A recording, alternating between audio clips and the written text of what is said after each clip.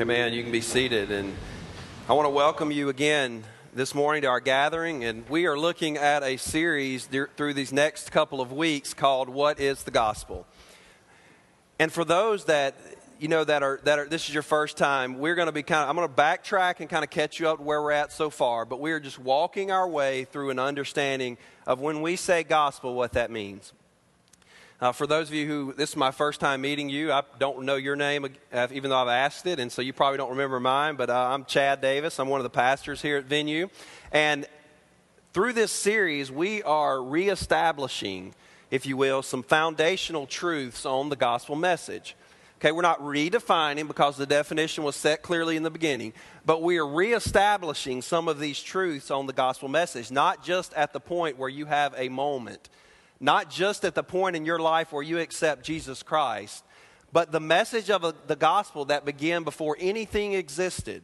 Before time began, there was the gospel in place, and that will only, even though it was established in the beginning, it was here before things existed, and it will find its completion when Christ returns. And so we are talking about the entirety of that message. At Venue, you'll always hear me challenge you to spread the gospel, live the gospel, allow the gospel to change your life.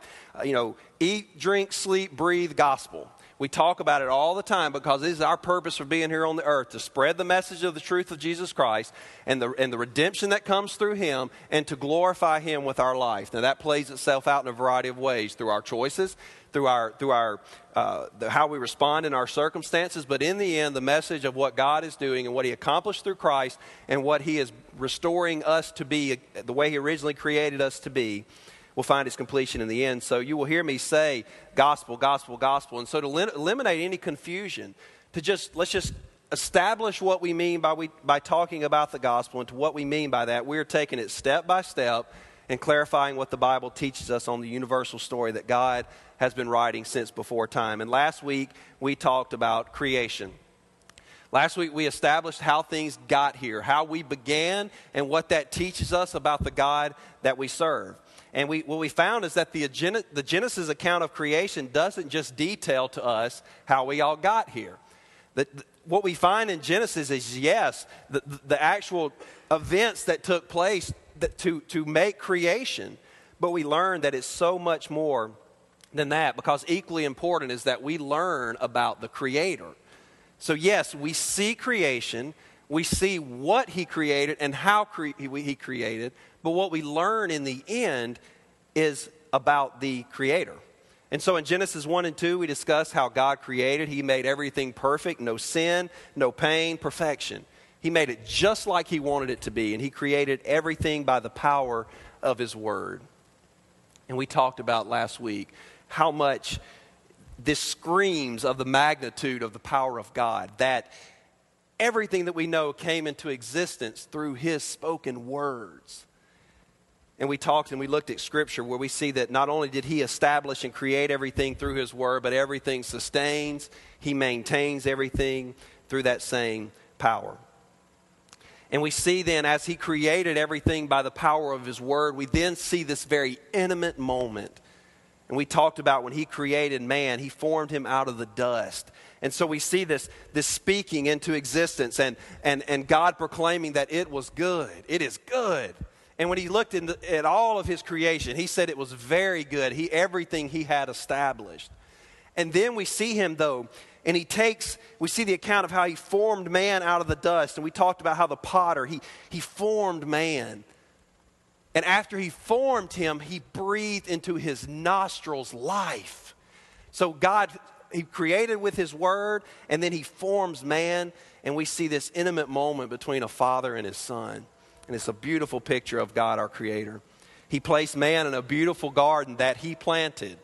He made this place for him to enjoy. He placed man over all of creation, to work the land, to rule over the garden.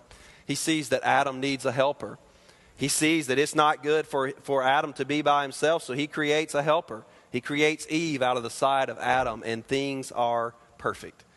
They are the way He intended them to be. And we see in chapter 2 of Genesis, verse 25, a very important verse. And you can go ahead and turn to Genesis. We're going to be there this morning. But Genesis chapter 2, verse 25, we see a very important verse that we often overlook. And it says, "And the man and his wife, they were both naked, and they were not ashamed. Now, this verse used to catch me off guard a little bit because I was thinking, what a random way to end the story of creation. God creating and breathing into existence everything, and then we just get this verse that, by the way, they were naked and they didn't care. And I used to read and what's going on here? But this verse shows us that there was perfect rhythm. Everything was just perfect. Everything screamed worship to God. Everything he created cried out to God and glorified him and worshiped him. And God says that it is very good. And man and woman knew things the way they were, and they saw how God had made them and what he had created, and everything was just as it should be. No shame, no problems, peace, perfection. Just the way God intended. In the Old Testament, they would use the term shalom to describe this. Peace. Things as they should be. And in the Old Testament, the shalom is used to describe that. But in chapter 3 this morning, something is going to go terribly wrong. Something is going to go terribly wrong that is an attack on the shalom. Now I want to do an interactive activity this morning. Let's everybody clap your hands like this together. Everybody together. You hear that? Except for a few people that have no rhythm, it's going pretty well right now, right? So keep that up. So shalom is happening, rhythm. Things are just the way that they are supposed to be. And then guess what happens in chapter 3? We hear this. No rhythm. And you can stop now. Thank you for your crowd participation. But you see, something comes in and it's totally averse to the rhythm that God created. It's in a total just attack on shalom. And sin enters the world and man falls. And unfortunately, great is the fall. And the effects of this fall still resonate through our culture, and it still resonates through our lives to this day. And for believers and non-believers alike, for people who are followers of Christ and those of you in here that are not, there is a longing deep down as God's image bearers. We were created in his image. And deep down inside of us, there is this longing to be drawn back to the way things were supposed to be. Inside of us, we are longing for that because that is the way God made it. And this morning, we're going to be talking about sin.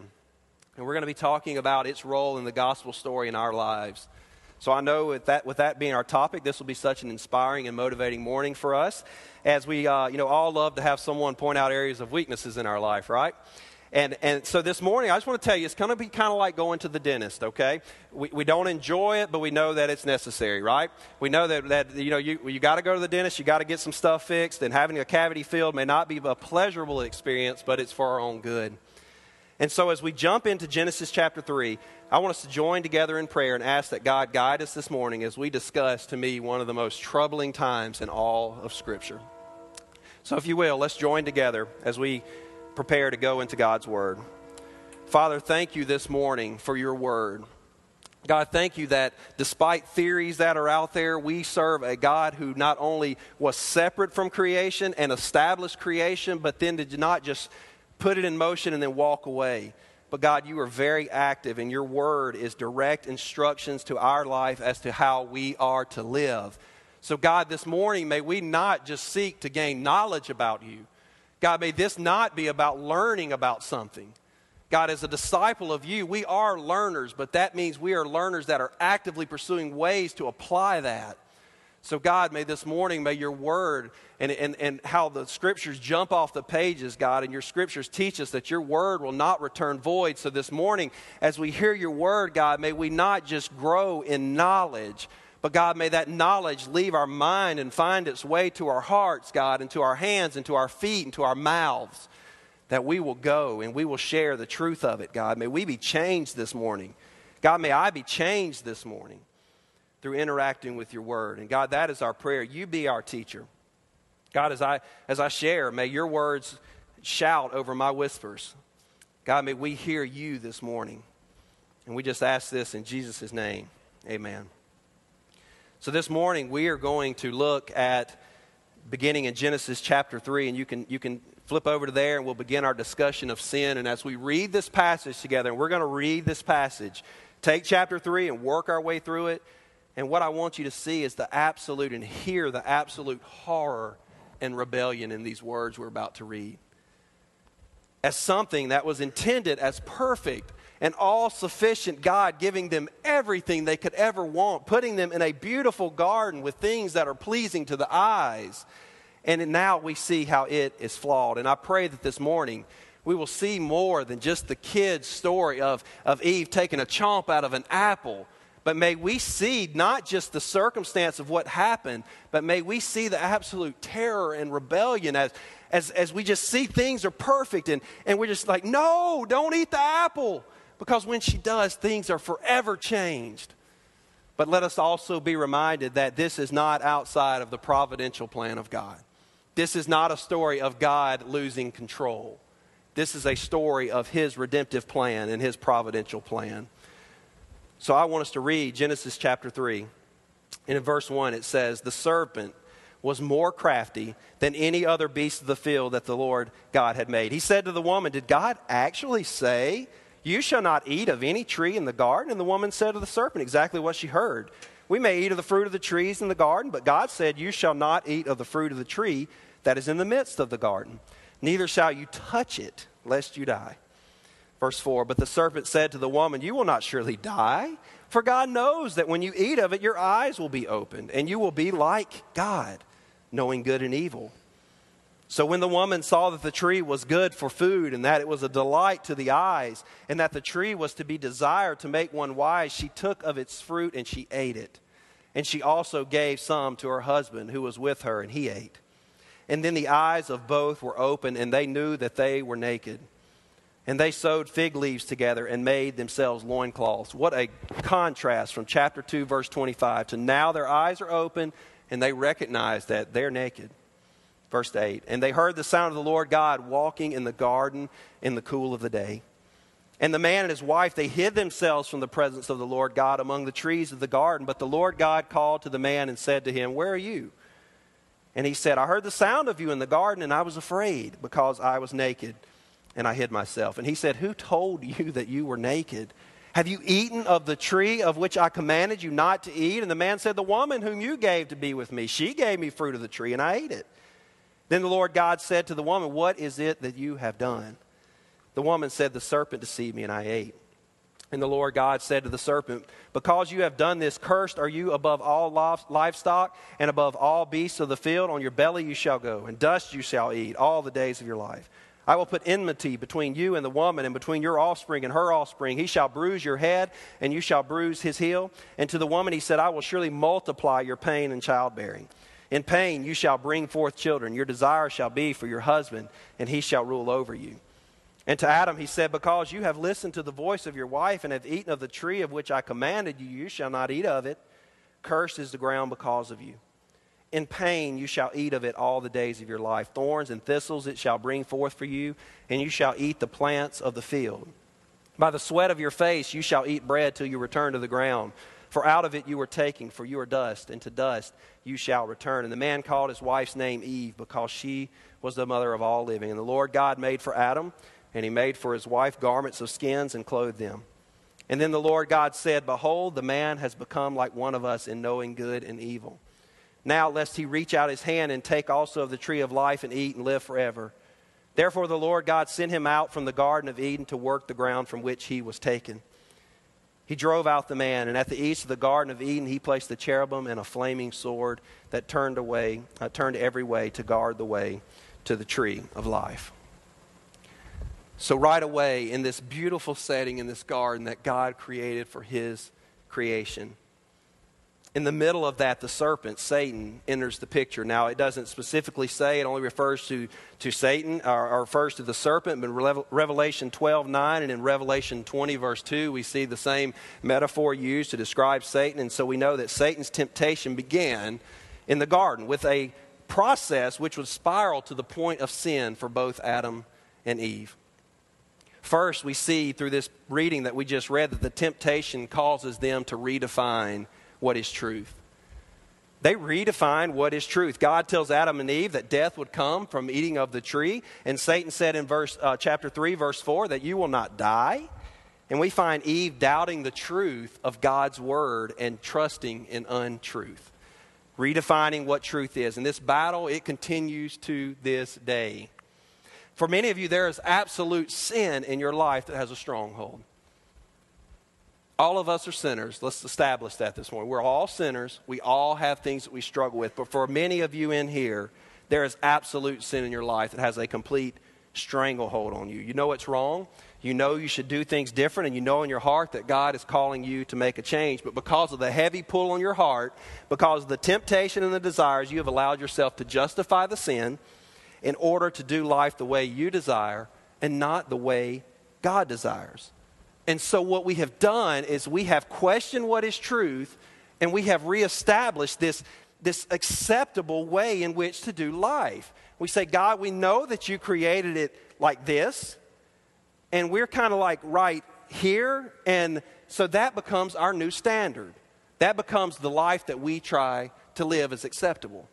A few weeks ago, I went bowling, which is a random segue, but I went bowling, and I got talked into going to one of these deals where it's all you can bowl, and I'm past the age of being able to all I can bowl. And so like this morning, I'm just now getting the feeling back, and things are starting to work through this arm again.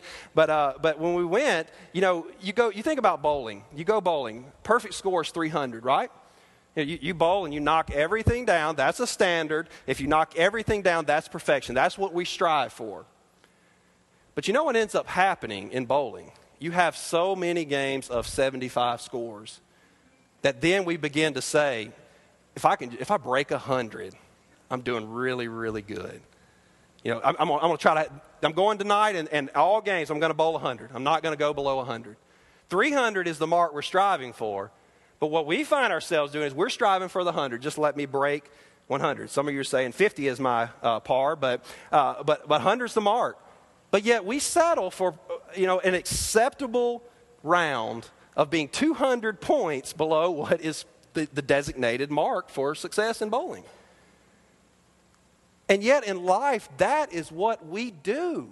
We say, God, you have set the moral score of 300, but we're kind of bowling around the 150 mark, and it feels pretty good. It seems good. Outwardly, I look pretty good. I'm doing kind of things the right way for the largest percentage of the time. And so in turn, that becomes the standard. And what we have done is we have redefined what is truth. And the temptation, as we see through Adam and Eve, also causes them not only to question what is truth, but to question, who am I? God is creator. He made Adam and Eve. They are his creation, subject to him, unparalleled to him. And yet the temptation to become like God and put themselves in the place of God overcame them. They walked with him in the cool of the day. He met with them. They knew he was creator, but yet the temptation that was placed before them. The one thing, now you think about all the things we have just, let's for a little while, in a little bit, we're going to talk about things we should be doing. Let's just think about everything that we are told we shouldn't do. They had one thing they couldn't do, and the temptation was too much. And so sin is here. Sin is here. We see it in the story now. And so we want to talk about what is sin. Wayne Grudem defines sin as any failure to conform to the moral law of God in act, attitude, or nature. Adam and Eve in this story, we see them sinning in two ways. One is the sin of commission. Look back in chapter 3, verses 1 through 6, and we read that Satan just blatantly says, God didn't say you couldn't do that. And they know that he did. Eve said, no, he said we can eat of anything. We just can't eat of that tree. He goes, no. That's not what he meant. And so there is a sin of commission. Adam and Eve were told one thing they couldn't do, but they chose their self-interest over humility. Eve ate the fruit she was told not to, and through that did exactly what God forbid her to do. And through this deception of Satan, it still carries through today, and we read and hear what God tells us to do, but we choose to do something completely different. We sin by commission. God says, don't do this, and we do it.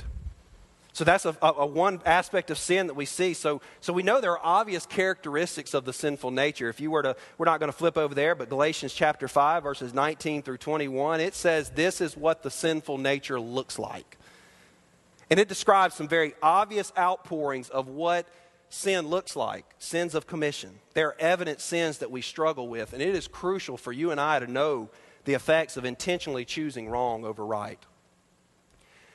we have to recognize in our life what happens when we intentionally choose wrong over right. James chapter 1, verse 22, it says, "Be doers of the word and not hearers only, deceiving yourselves.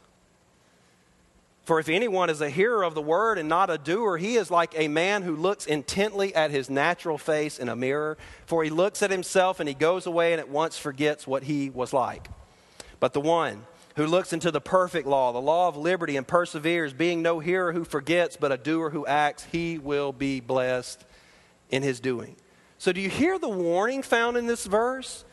To hear the word of God, to know what it says that you are to do and not to do, and yet to choose to not obey it is a deception to yourself. You're deceiving yourself when you allow this to become truth. And this morning, I'm going to bring this back around, I promise, in a little bit. It's going to kind of be some encouragement there. But I just want to have just a few minutes of real talk, if that's good, okay? I just want us to be real open and honest with each other. We're a family. We are growing together, and so I just want to be real open and honest with you. In this room today, there are some of you that are addicted to pornography. There are some of you in this room that have a real secret addiction with pornography. It's wrong. Repent and stop it. The Word tells us what to do. It tells us sins that we should not partake in, and yet we choose because it's something secret and no one has to know. But I can tell you it's marring your witness, it's marring your fellowship and relationship with God. Though nobody may know, they may never come to know that you have a problem with this. It's a problem. It is a separation from God. It's wrong. There's some of you in here who are having sex outside of a marriage relationship, and it's wrong. It's a sin against your body, and your body is the temple. Do you realize that? If we are claiming to be a follower of Christ, then we sin against the body, and we are wrong because we are, as believers, God's temple. He dwells in us. So do you see the problems that come along with that? There are some of you in this room that are very prideful, and your fame is much more important to you than what God desires. You don't care. You, in the name of Christ, maybe, you do things for Him, but at the end of the day, it is very prideful in its intent, and it is for your glory. It's not bringing glory to Him. It's bowing down at your own feet and worshiping yourself in place of Him. Some of you abuse different things in this room, and whether it be alcohol or whatever, you abuse it. And the Bible teaches that, in moderation, there's nothing wrong with these things, but we have to practice discipline. But some of you aren't.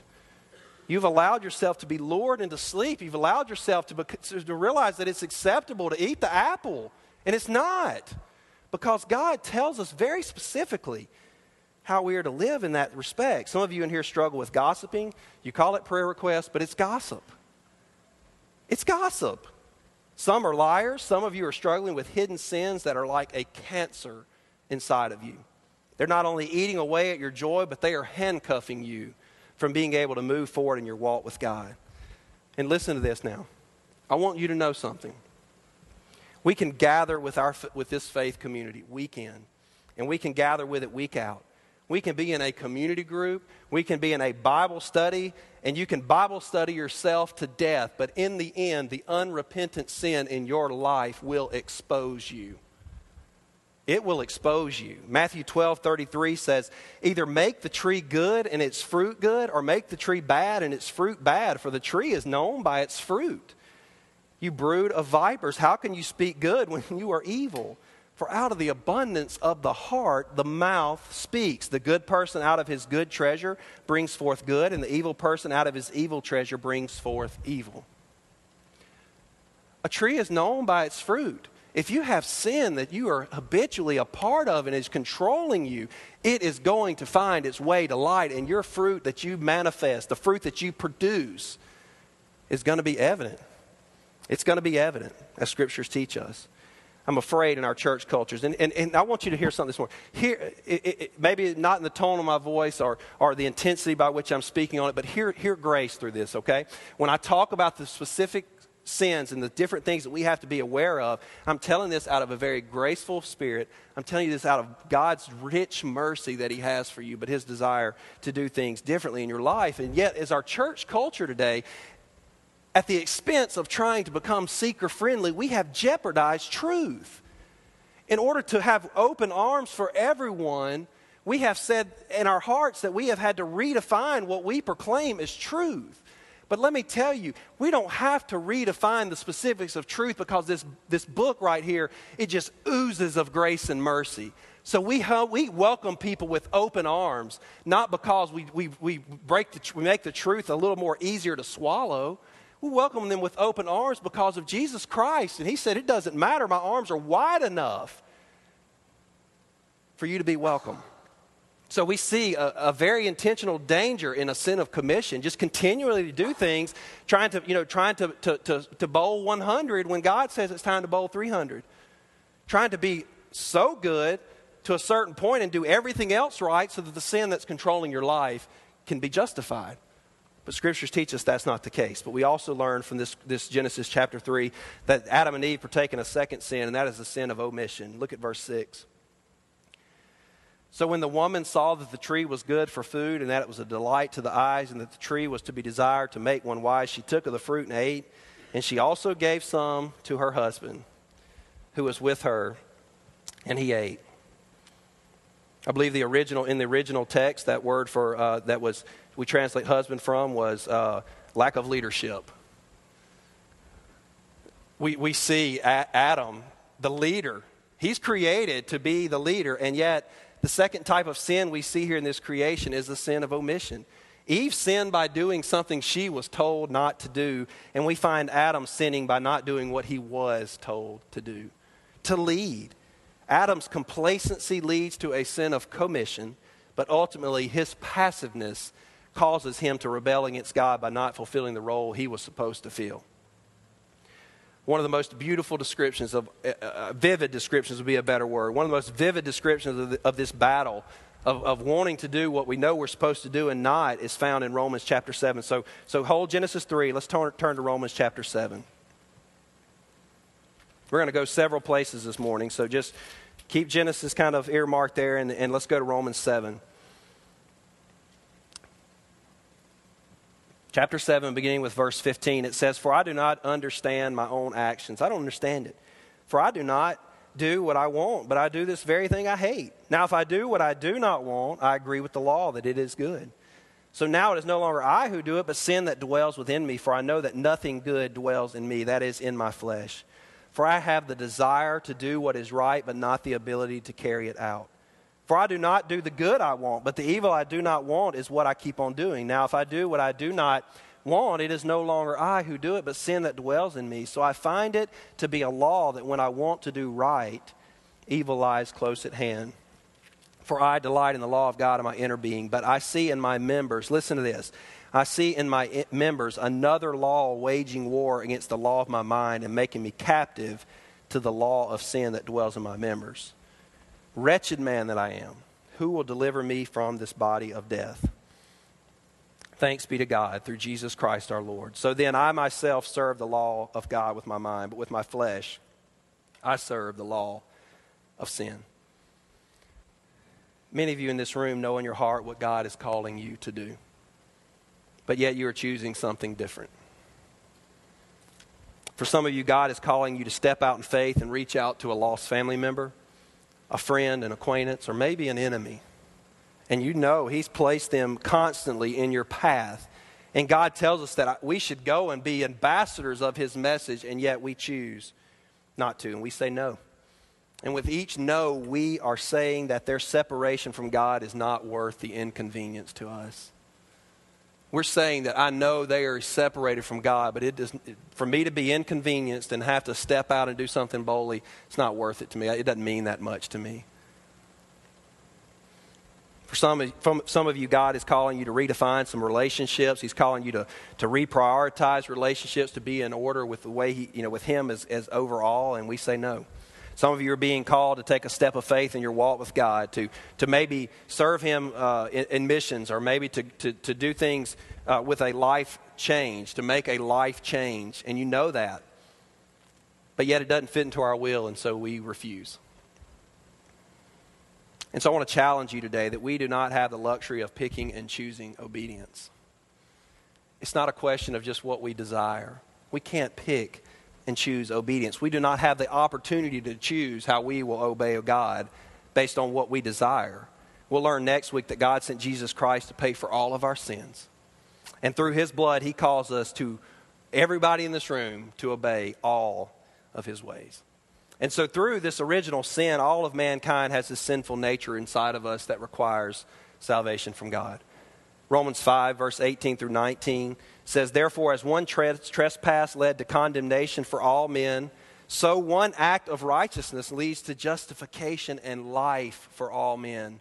For as by the one man's disobedience the many were made sinners, so by the one man's obedience the many will be made righteous." D.A. Carson, in respect to sin, said, "The heart of all this evil is idolatry itself. It is the de-godding of God. It is the creature swinging his puny little fist in the face of his maker and saying, in effect, if you do not see things my way, I'll make my own gods. I'll be my own God." So sin is now here, and look right away. Let's backtrack. Let's look back in Genesis chapter 3, and let's look at the response of Adam and Eve. Isn't this such typical human nature? Genesis chapter 3, verse 8. It says, "They heard the voice of the Lord walking in the garden in the cool of the day, and the man and his wife, they hid themselves." And in verse 9, "The Lord God called to the man and said, 'Where are you?' In verse 10, he said, 'I heard the sound of you in the garden.'" And so we see that sin unfolds. Verse 12, the man said, when God said, "Have you eaten of the tree of which I commanded you not to eat?" And the man said, "The woman that you gave me to be with me, she gave me the fruit of the tree, and I ate." And then it goes on, and Eve blames the serpent. And so another intimate moment with God. He's coming walking in the garden in the cool of the day, looking to fellowship with his creation, and he approaches them about what happened, and instantly they shift the responsibility. They start blaming anybody but themselves. Adam actually says, "It's your fault. The woman that you gave me, that woman that you made, it's the woman's fault. You gave her to me, you created her, she's the one that gave it to me." Eve said, "It was the serpent." But we must see that you and I, we're responsible for our actions. Okay? We're responsible for our choices. It's no one's fault. Yes, there are things that play into that, circumstances, things that you have going on. But let's just let this just kind of soak in a minute. The choice to sin, the choice to rebel against how God created things to be, that choice is on us. Either by commission or omission, it's a choice to go against God. So I want you to know, we're accountable to God for every single decision that we are making. Our decisions are not small. They are big decisions, and we are accountable. And so as we kind of bring this whole thing together, I want us to just look from the broad strokes of Genesis chapter 3. I just want us to just end with three things that talk about what sin is. What is sin? If we're going to try to put a working definition to what is sin, we understand the effects of sin, and we understand how it entered the world and what its ramifications are to us. But I want us to see three things. One is that it is rebellion against God. In essence, to sin is to refuse to acknowledge God as God and to put ourselves and our decisions in his place. It's rebellion against God.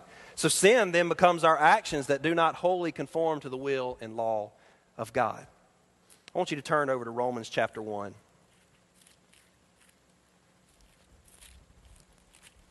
Romans chapter 1, beginning with verse 18. "For the wrath of God is revealed from heaven against all ungodliness and unrighteousness of men, who by their unrighteousness suppress the truth. For what can be known about God is plain to them, because God has shown it to them. For his invisible attributes, namely his eternal power and his divine nature, have been clearly perceived ever since the creation of the world and the things that have been made, so they are without excuse. For although they knew God, they did not honor him as God or give thanks to him, but they became futile in their thinking, and their foolish hearts were darkened. Claiming to be wise, they became fools and exchanged the glory of the immortal God for images resembling mortal man and birds and animals and creeping things. Therefore God gave them up to the lusts of their hearts, to impurity, to the dishonoring of their bodies among themselves, because they exchanged the truth of God for a lie. And they worshipped and they served the creature rather than the Creator, who is blessed forever.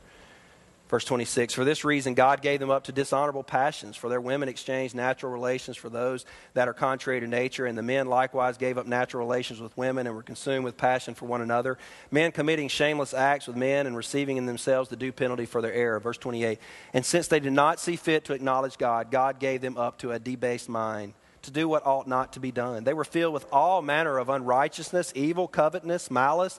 They are full of envy, murder, strife, deceit, maliciousness. They are gossips, slanderers, haters of God, insolent, haughty, boastful, inventors of evil, disobedient to parents, foolish, faithless, heartless, ruthless. Though they know God's decree that those who practice such things deserve to die, you hear the separation, they not only do them, but give approval to those who practice them. So there is a very clear rebellion against God. In Genesis chapter 3, verse 6, we see that. Eve thought she knew a better plan for her life than God did. God says, don't eat of the fruit, and she does.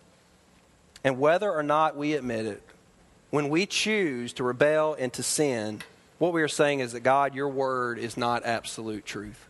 I reject your authority in my life. And we do not trust that your ways are good. I trust myself more than you. So we see it is very clearly a rebellion against God. A rebellion against a God that we have now failed to acknowledge that he is holy and he is separate from us. And just like Eve, we say we know a better way. And in essence, we are just denouncing his holiness. David Platt once said, for him to be holy does not mean he is without error. It means he is without equal.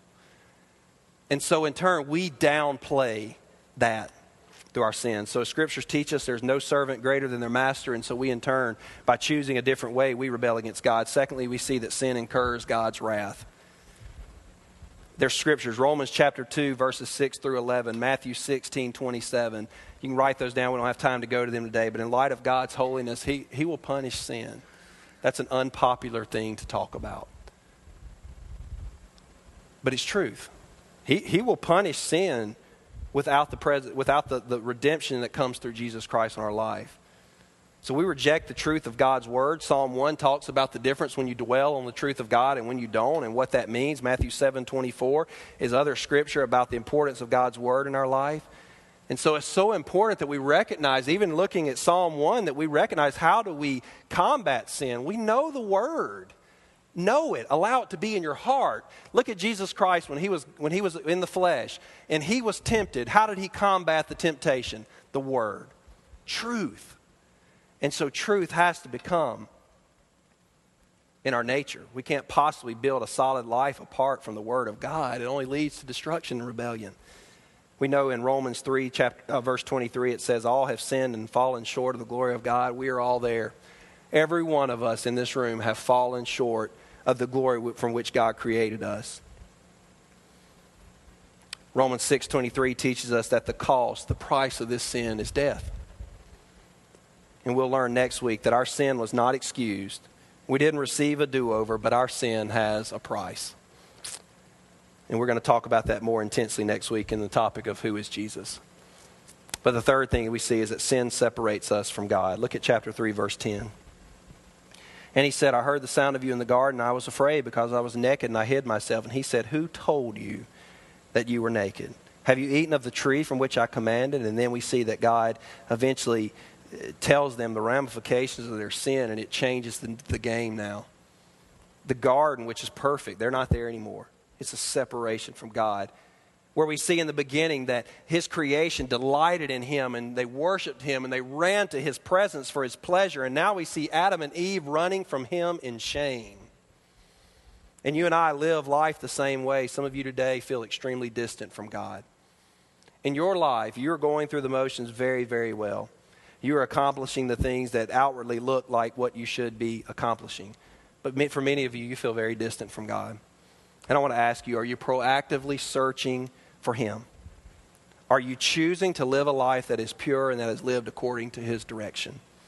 Because you see, sin in itself, sin in your own personal life. You can identify things as sinful that you struggle with, but you have to realize it is absolute cosmic treason because this sin is a barrier between us and God.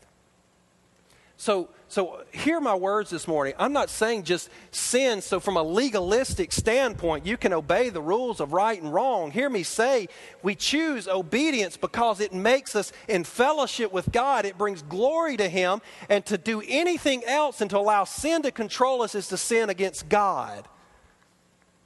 Do you hear the absurdity in our choices to sin? To choose sin is to sin against God. And He's calling us to end this separation. Now, we will never be perfect. We are sinful people relying on the grace that was shown to us through Jesus Christ.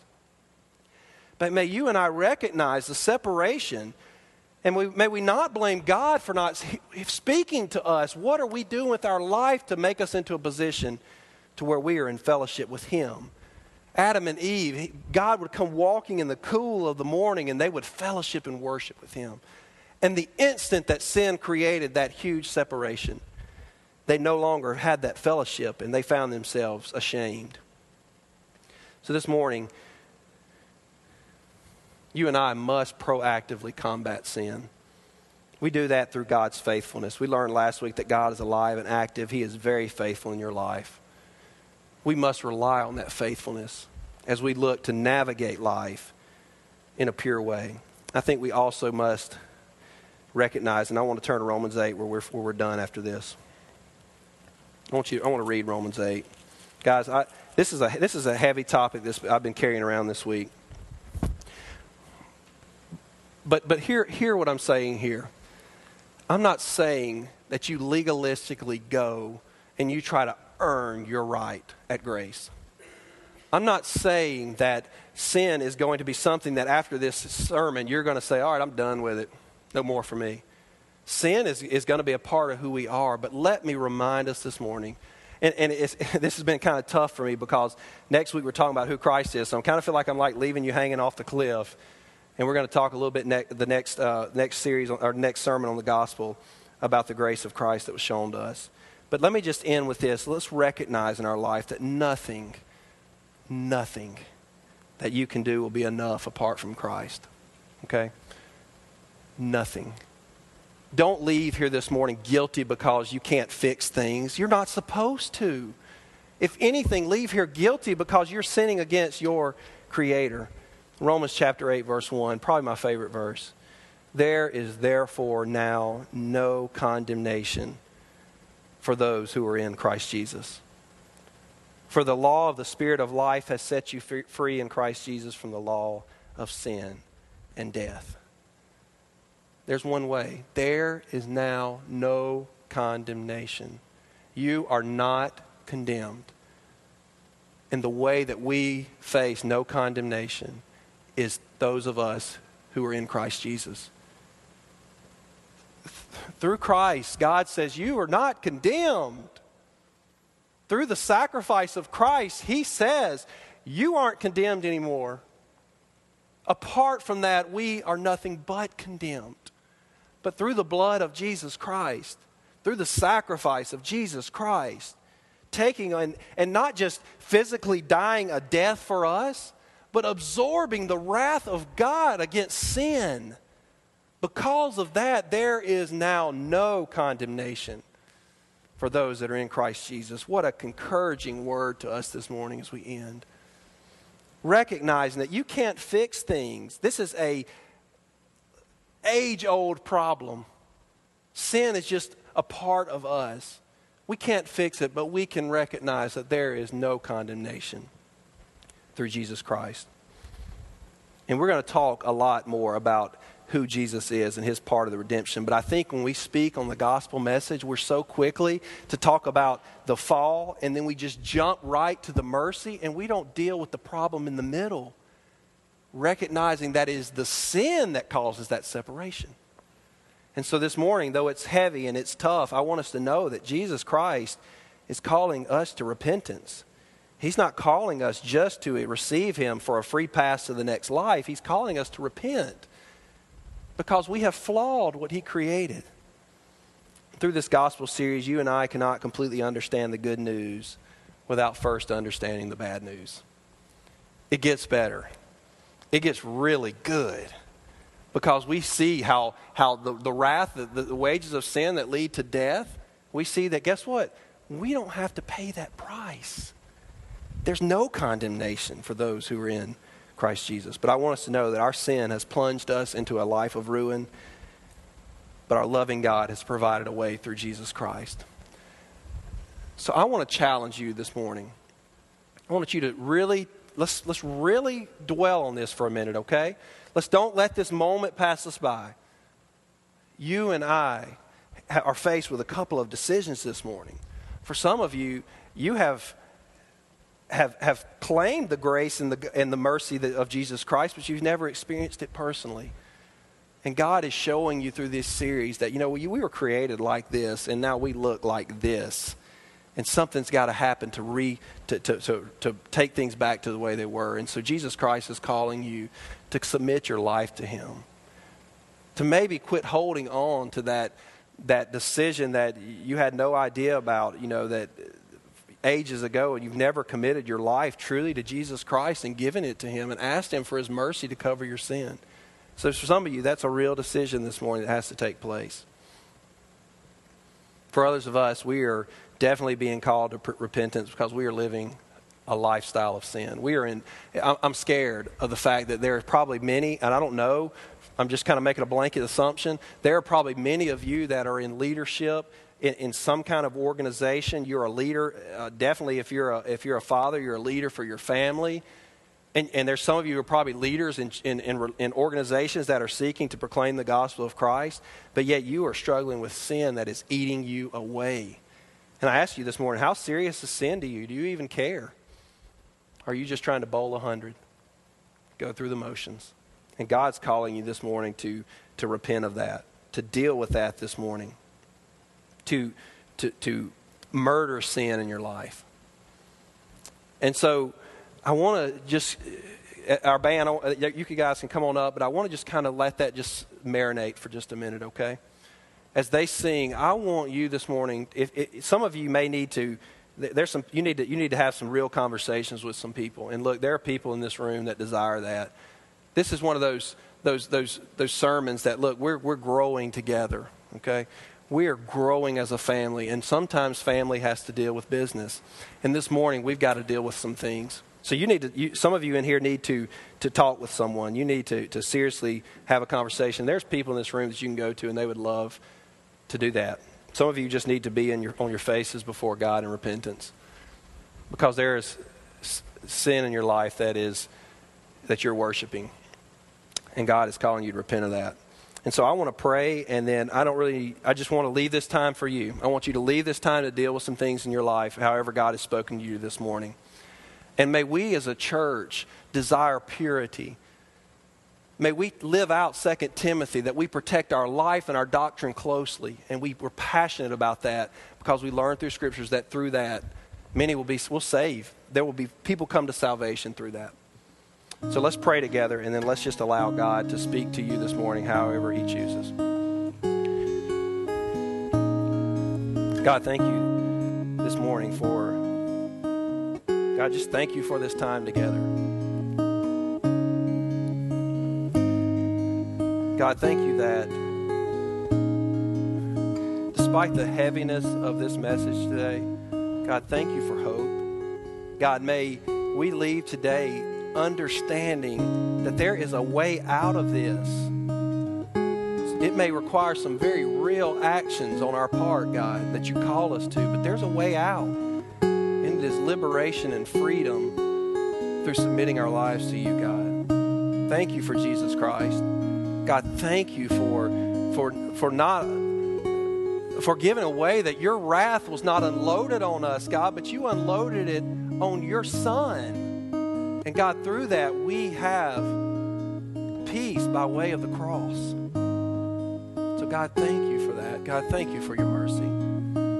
God, this morning, I know there are many in this room that are battling some of the things that we talked about, God. And while there's no specific sins, God, necessarily that are main struggles among the majority of this room, God, all of us are dealing with things in our life Some are dealing with things that they know are an area that have to be dealt with in order to allow the righteousness you desire for us to grow to that next level. And so, God, I pray that as battles are taking place right now in these seats, God, as Satan would desire for nothing else but to tempt us and allow us to fall into sin, which eventually leads to death, God, I pray that this morning that your Holy Spirit will work in hearts.